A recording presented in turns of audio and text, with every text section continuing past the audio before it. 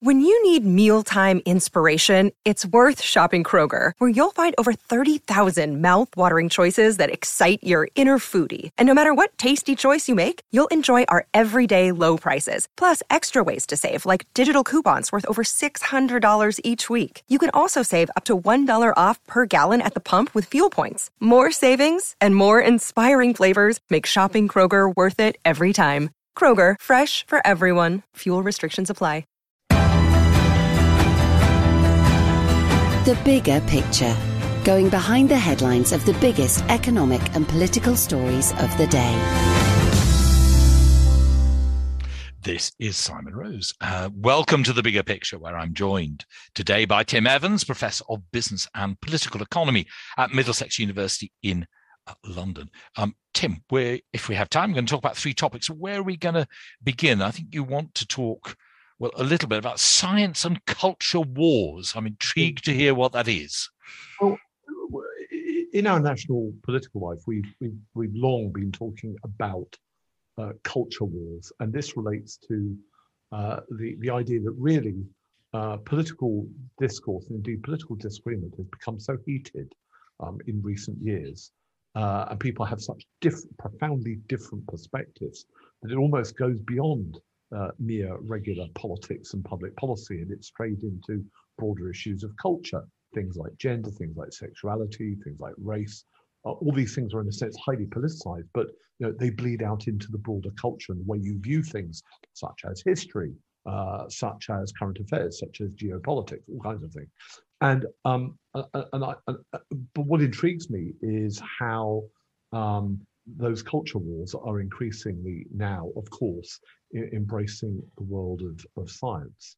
And one of the most intriguing things about the recent COP26, which is still continuing up there in Glasgow, is how it's been a fascinating blend of activists and demonstrators and rather stolid-looking politicians, most of whom seem to have flown in on extraordinary jets with huge motorcades and vast entourages. Yes, 400 private jets, we understand. Exactly. I mean, just a vast air force, really, polluting, no doubt, all the way.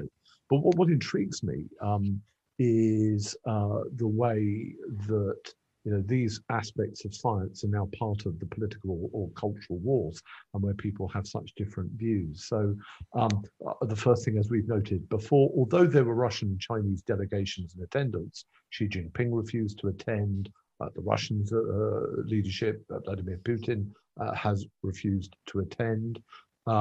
Most of the activists, the people who are very much afraid of global warming and who want politicians to act radically and quickly, most of them seem to have put most of their firepower on the already developed nations, the European countries, the United Kingdom, North America. I find that slightly intriguing in that I think if I was running a movement hostile to climate change and global warming, I think I'd want to disperse my forces between the people actually attending COP26, but I would want also a demonstration outside the embassies of the uber naughties, such as the Russians and the Chinese. Yes. Say for the embassies and actually going to Russia or China and trying it. Well, indeed, that would not go down too well, and who knows if, to make a serious point, if you would indeed return unscathed. But yes, I do find this intriguing. While COP26 has been going, some interesting data has been released from the UK's Office of National Statistics, which shows that really over the last 30 years, Britain's consumption of energy has actually fallen by 13%. And the reality is more and more people are taking climate change seriously. More people are recycling. More people are looking to alternative solutions, than the old fossil or hydrocarbon models of fuel. And it seems now clear that it was actually in the late 1990s that the old ways of behaving peaked.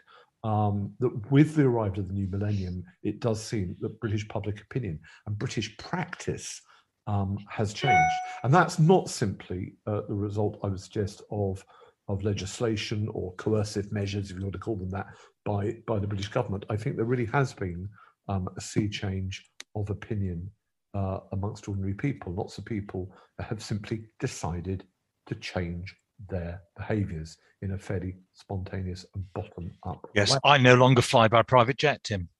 Well, there we are, Simon, and I confess I'm the same. So snap. But I mean, to build on this, I mean, what's intriguing, of course, is that while there seems to be a degree of consensus, I mean, there are new targets at COP26 to reduce methane.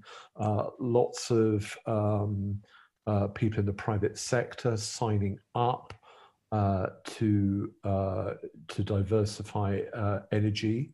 There was a big deal, for example, I'm not sure a lot of people noticed this, although it was reported in the Financial Times, the Times and the Guardian, huge new deal that was signed between Rolls-Royce and Qatar to build a huge campus in the north.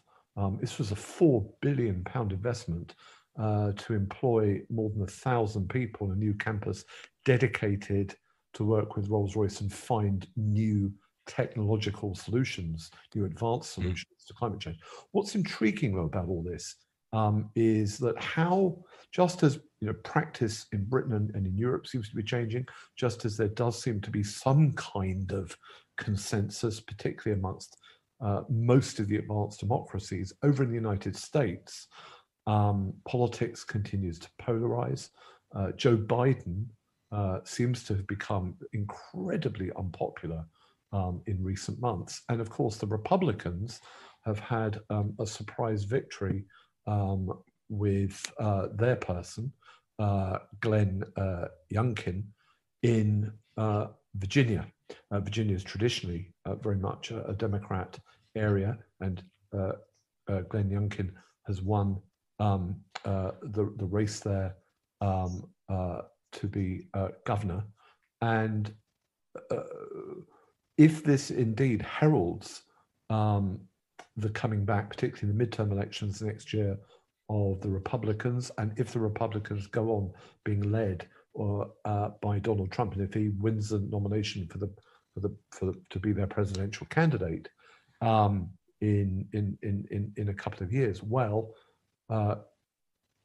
what on earth will that do, given Donald Trump's historic views on climate change and his hostility to a lot of the sort of changes that we have started to see enacted at this COP26? Yes. Fascinating, I suppose. It is quite unusual for an incoming president to become quite so unpopular so quickly, isn't it? Yes, it is, and to such a huge degree. I mean, I have to say, I remember arguing with you, suggesting that I thought that Joe Biden would try to heal the wounds in the US, and he would try to sort of pour oil, I know it's no longer a fashionable thing to say, but on the waters, and that he would run as a purple president. I remember. You remember that?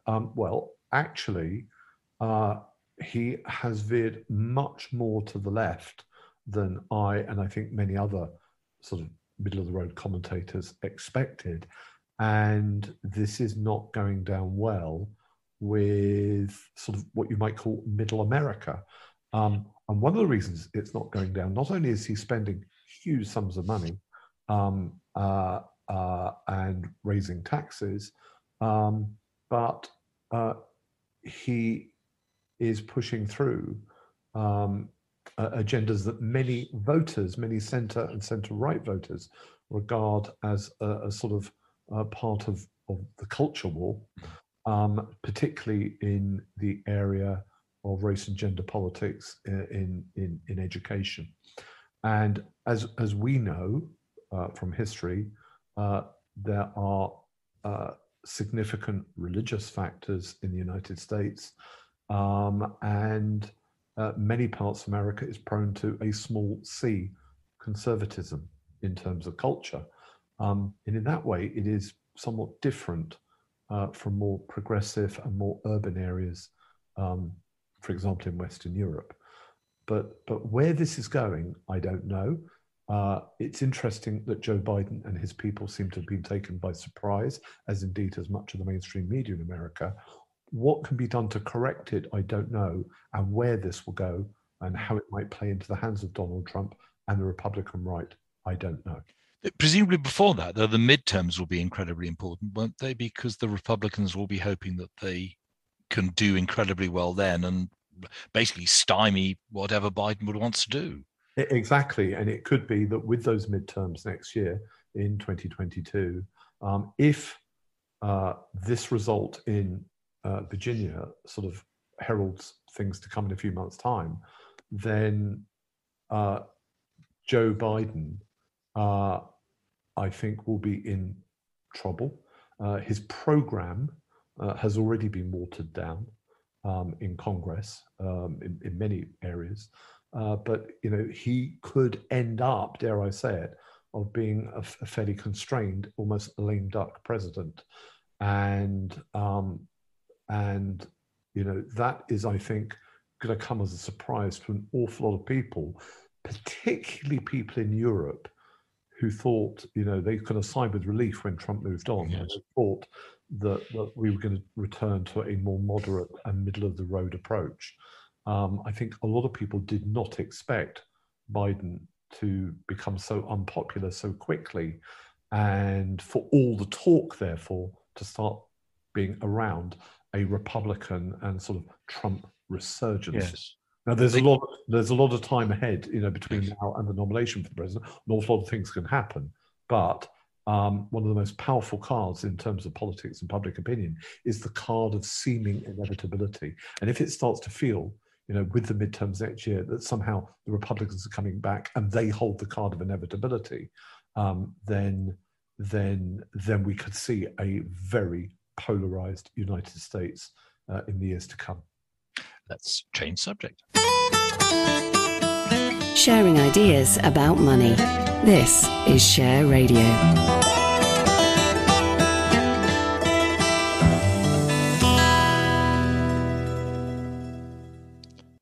This is Simon Rose. You're listening to The Bigger Picture on Share Radio, where I'm in conversation with Tim Evans, Professor of Business and Political Economy at Middlesex University in London. So, Tim, where are we going to turn our attention now? So I think we've got to look at healthcare. Here we are, early November. Whether this COVID pandemic, is really over or not, I think as we move into winter, there have to be question marks. We've seen warnings recently from eminent and trusted government scientists. My wife, of course, is a consultant infection prevention control nurse, and she knows only too well that not only are our health services under huge pressure, but that with COVID, it's important that everyone's jabbed, and that also we watch out for huge winter flu pressures this year, because so many of us were social distancing last winter. I think a lot of people are afraid that there could be a resurgence in flu. And that the NHS could be put under huge pressure. What is really interesting, though, and my wife has alluded to this sort of privately in recent months, she's been saying that an awful lot of very ill people with COVID and who are intensive care are precisely the people who have not been vaccinated. They haven't had their jab. And we now know from data, again released recently by the Office of National Statistics, a very reliable source, that unvaccinated people are up to 32 times more likely to die if they catch COVID than the double jabbed. But of course, many of those people don't simply die. They often have a huge amount of health input, and including intensive care beds. So I think the message has to be, as we go into winter, have your flu jabs, take COVID seriously, don't think by any means that we're through this, and make sure that you not only double jab, but when they become available, also have your boosters. And that's important also, I should say, because one of the things that COVID has done through the kind of the knitting together of NHS facilities with our independent hospital sector and the military medical sector is, we've had a full mobilization, not simply of the NHS, but our entire national health system. But again, recent data shows that although the government have made 10 billion available for the NHS to use marginal or spare capacity available in independent sector hospitals, the NHS is not always doing that to the degree that they should to reduce incredibly high waiting lists. Which does seem quite crazy. Before we turn to that, though, one thing that everybody, whether they're critical of the efficiency of the NHS or not, everybody seemed full of admiration for the way in which the jabs were administered. All I heard from people was how efficient every vaccination centre was, and how efficient it was actually notifying people that they should go. I'm sure there were some mistakes, but it was rather unlike the NHS that we all know and perhaps love. But I've been reading, I'm not due for my booster quite yet, but I've been reading lots of people saying, well, this doesn't seem to be run the same way, the booster thing at all. So, if I've got it right, it's more a centralized NHS system, whereas it was my GP who arranged everything last time. So why are the boosters going wrong when we were so efficient with the first and the second jabs? Well, I think it's a question of watch this space. My understanding is from announcements in recent days is that yes, the vast majority of people now have had their first and second jab, and now the government are again mobilizing the NHS to administer booster jabs. I think, though, everyone has realized that when you get your flu jab, it would also be a good idea. It would be more efficient and potentially more effective to also get your booster.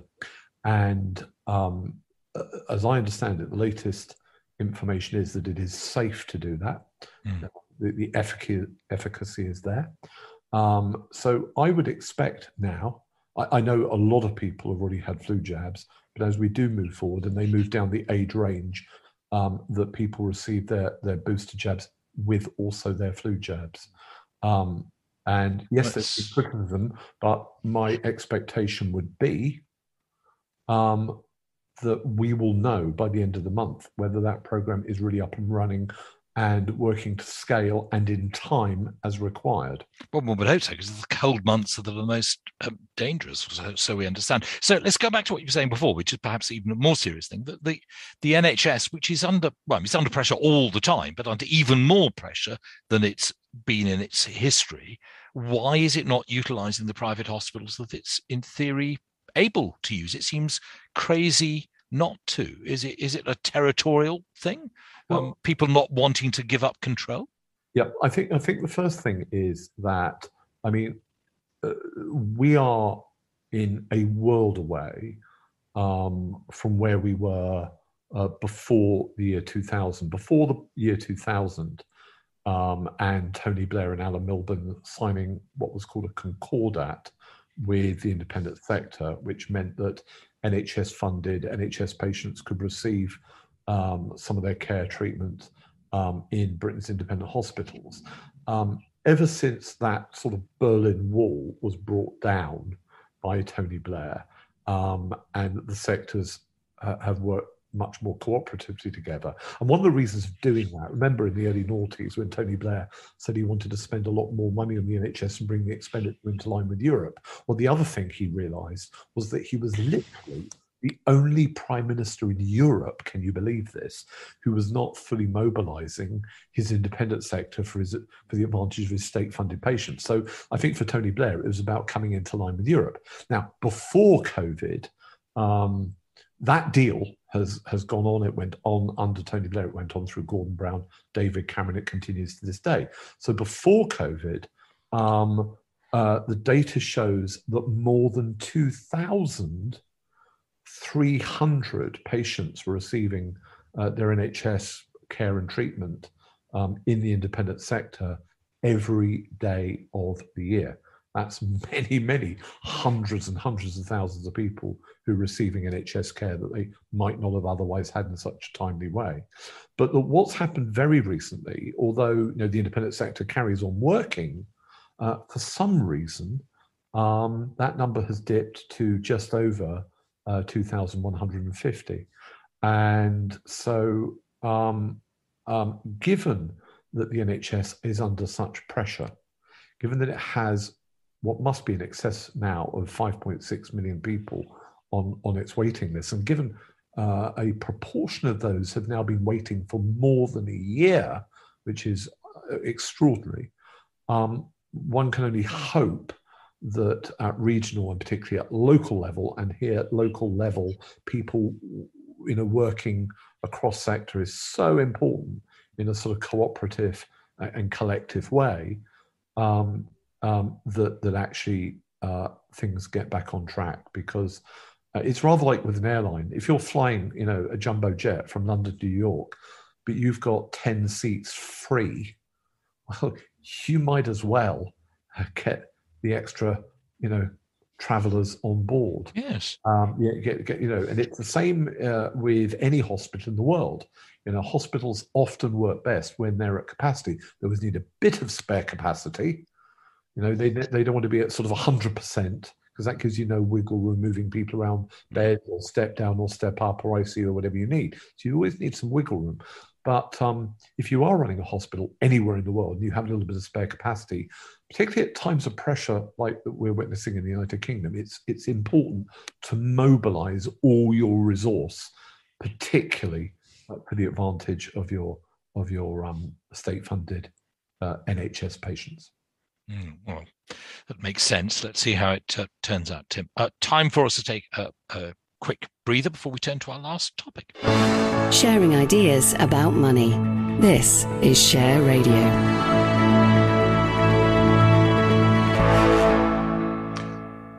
This is Simon Rose. You're listening to The Bigger Picture on Share Radio, where I'm in conversation with Tim Evans, Professor of Business and Political Economy at Middlesex University in London. Tim, our final topic, please, for today.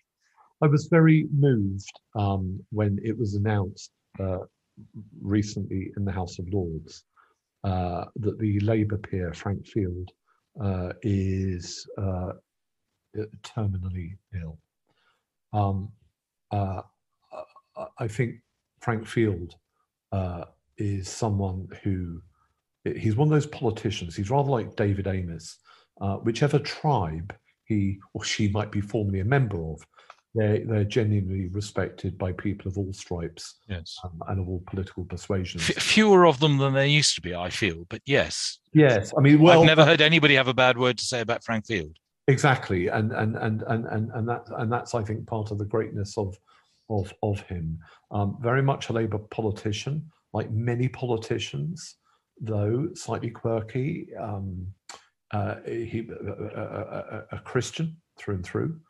Someone who's riven with the almost 19th century tradition of British socialism, not only a Christian socialist, but someone very much in the mutualist and the cooperative tradition. So he believed in what some people have described as socialism without the state, of not simply the phrase public ownership being equated with state ownership, but that often public ownership being equated with the concept that actual and real members of the public own stuff. Now, of course, you see that today, whether you see it with the John Lewis Partnership or various cooperative enterprises. But that was the tradition that Frank Field is from. And on that basis, he was always able to have really interesting conversations, be it with the sort of left of the Labour Party, or the right wing of the Labour Party. I remember very early in May 1994, as Tony Blair was becoming this new star of sort of New Labour in 94, Tony Blair did an interesting speech about the history of the cooperative and friendly society movement very much being one of the core elements of the Labour tradition. No one extolled the virtues of that movement more than Frank Field. So it's really, really, really sad that he is so poorly and is so close to the end. And all the more extraordinary where this there was announced in the House of Lords during the reading of the assisted dying bill. And I thought that really was very, very moving. And you know, when you've got a great politician, when they're actually loved by all sides, they've almost, particularly when they've entered the House of Lords, they almost transcend, stripe or tribe. And it was quite moving to watch it. Yes, interesting, but it's obviously a terribly difficult debate. You can understand the argument on both sides. Well, one can't with every political topic, but on this one, I think almost everybody can sort of see the arguments on both sides. But I'm quite intrigued because you pointed out to me that you picked up on one of Frank Field's, I was going to say earlier ideas, but probably mid-career idea for him. He's been going around quite a long time and pointing me towards a paper you wrote based on an idea of his back in, was it 1990? Hard to think that's over 30 years ago, Tim. Yeah, I wrote a think tank paper. I read an article that mentioned Frank Field. It was in the Sunday Times in July 1990, and it was called "Giving the Public a Bigger Dole of Authority." And he talked about the historic role of friendly societies and the sort of cooperative tradition. And this article really fascinated me because it was quite unusual. In a way, although it was published in 1990, in a way, it was sort of 5 or 10 years ahead, I have to say, of what later became New Labour. And yes, I wrote a paper where I explored the role of mutuals, cooperatives, in the context of the welfare state. And I not only published that paper in 1990, but I actually went on to write several other things. Later, when I was the public affairs director in the mid and late 1990s for Britain's independent health and social care sector, and I actually went on to represent many organizations, be they in the mutual or charitable or cooperative tradition. Really, Frank Field and his ideas and the world he'd opened up before me were always in my mind. I mean, I found myself in a job where I was representing great charities like Nuffield Hospitals, or the Royal Hospital for Neurodisability in Putney, or Tadworth Court, which became a charity, although some years ago it used to be what you might call the country wing of Great Ormond Street, right through to the National Union of Mine Workers convalescent homes, and also many other what you might call trade union aligned independent healthcare schemes, for one being Benenden Healthcare, which has more than 1 million members and is headquartered down in Kent. But it was really Frank that opened up my eyes to that movement of what used to be called collective self-help, or indeed various forms of socialism without the state. And, I think whatever your own academic discipline is, whether you do philosophy or theology or sociology or politics or economics or physics, when you come across great thinkers who open up a completely new vector in your area of interest to you, you are to an extent permanently in debt to them. So I have a tremendous amount of respect and fellow feeling for Frank Field, and I know that clearly there are lots of people in the Palace of Westminster who will miss him. Yes.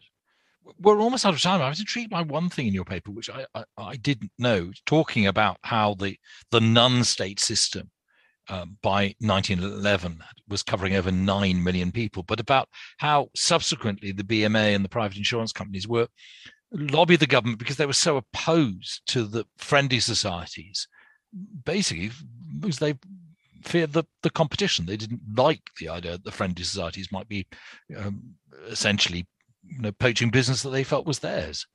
Yes, this is true, and it's actually written up in huge detail by a brilliant book published many years ago, I think in the late 80s, mid 80s, late 80s, by Dr. David Green, who at the time had been a Labour councillor, I think on Nottingham City Council. And the book is called Working Class Patients in the Medical Establishment. And the reality is that although Lloyd George very much championed the National Insurance Act of 1911 and wanted in many ways to extend friendly society benefits and this sort of socialism without the state to more people, when the bill was going through Parliament, the posher, more middle-class, provident associations, as well as the BMA, I think they hired a lobbyist. I think delving into my memory here, was J.W.B. Braithwaite, and Lloyd George lost control of the bill. It was turned on its head, and the bill actually was used to further the interests of the well-heeled doctors. The doctors in this country at that point had long resented the friendly societies.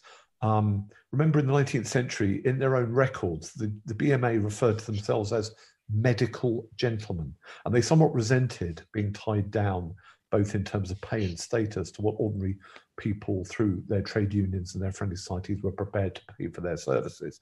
But anyway, Lloyd George lost control of the bill, and between 1911 and 1915, because doctors could now access a guaranteed salary from the new tax that was national insurance, the average doctor in Britain doubled their salary between 1911 and 1915. And to administer the new system, for example, the panel and the GP services, the government had to create, by 1919, the Department of Health. Of course, decades later, I think it was Nyron Bevan who said that to create the National Health Service itself, he'd had to stuff the doctors' mouths with gold. One of the clever things I think about the British Medical Association, if I could speak candidly, is you often see them use these wonderful lobby phrases on television, but there's an interesting logic attached. So, someone from the BMA will say doctors are so important and healthcare is so important. Our healthcare should be on monetary consideration. And we all sit there and nod sagely in a civilized society, yes, it should.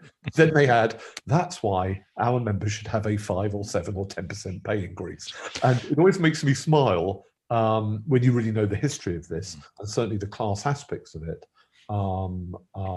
that you're actually dealing with a good old-fashioned professional power, which of course goes back to the ancient days of Rome and Greece and so on. Tim. Fascinating as ever. We haven't even scratched the surface of this, but yes, Frank Field, as you say, will be sorely missed. I have been in conversation with Tim Evans, who's Professor of Business and Political Economy at Middlesex University in London. Tim will be joining me again in a fortnight's time. The Bigger Picture, going behind the headlines of the biggest economic and political stories of the day.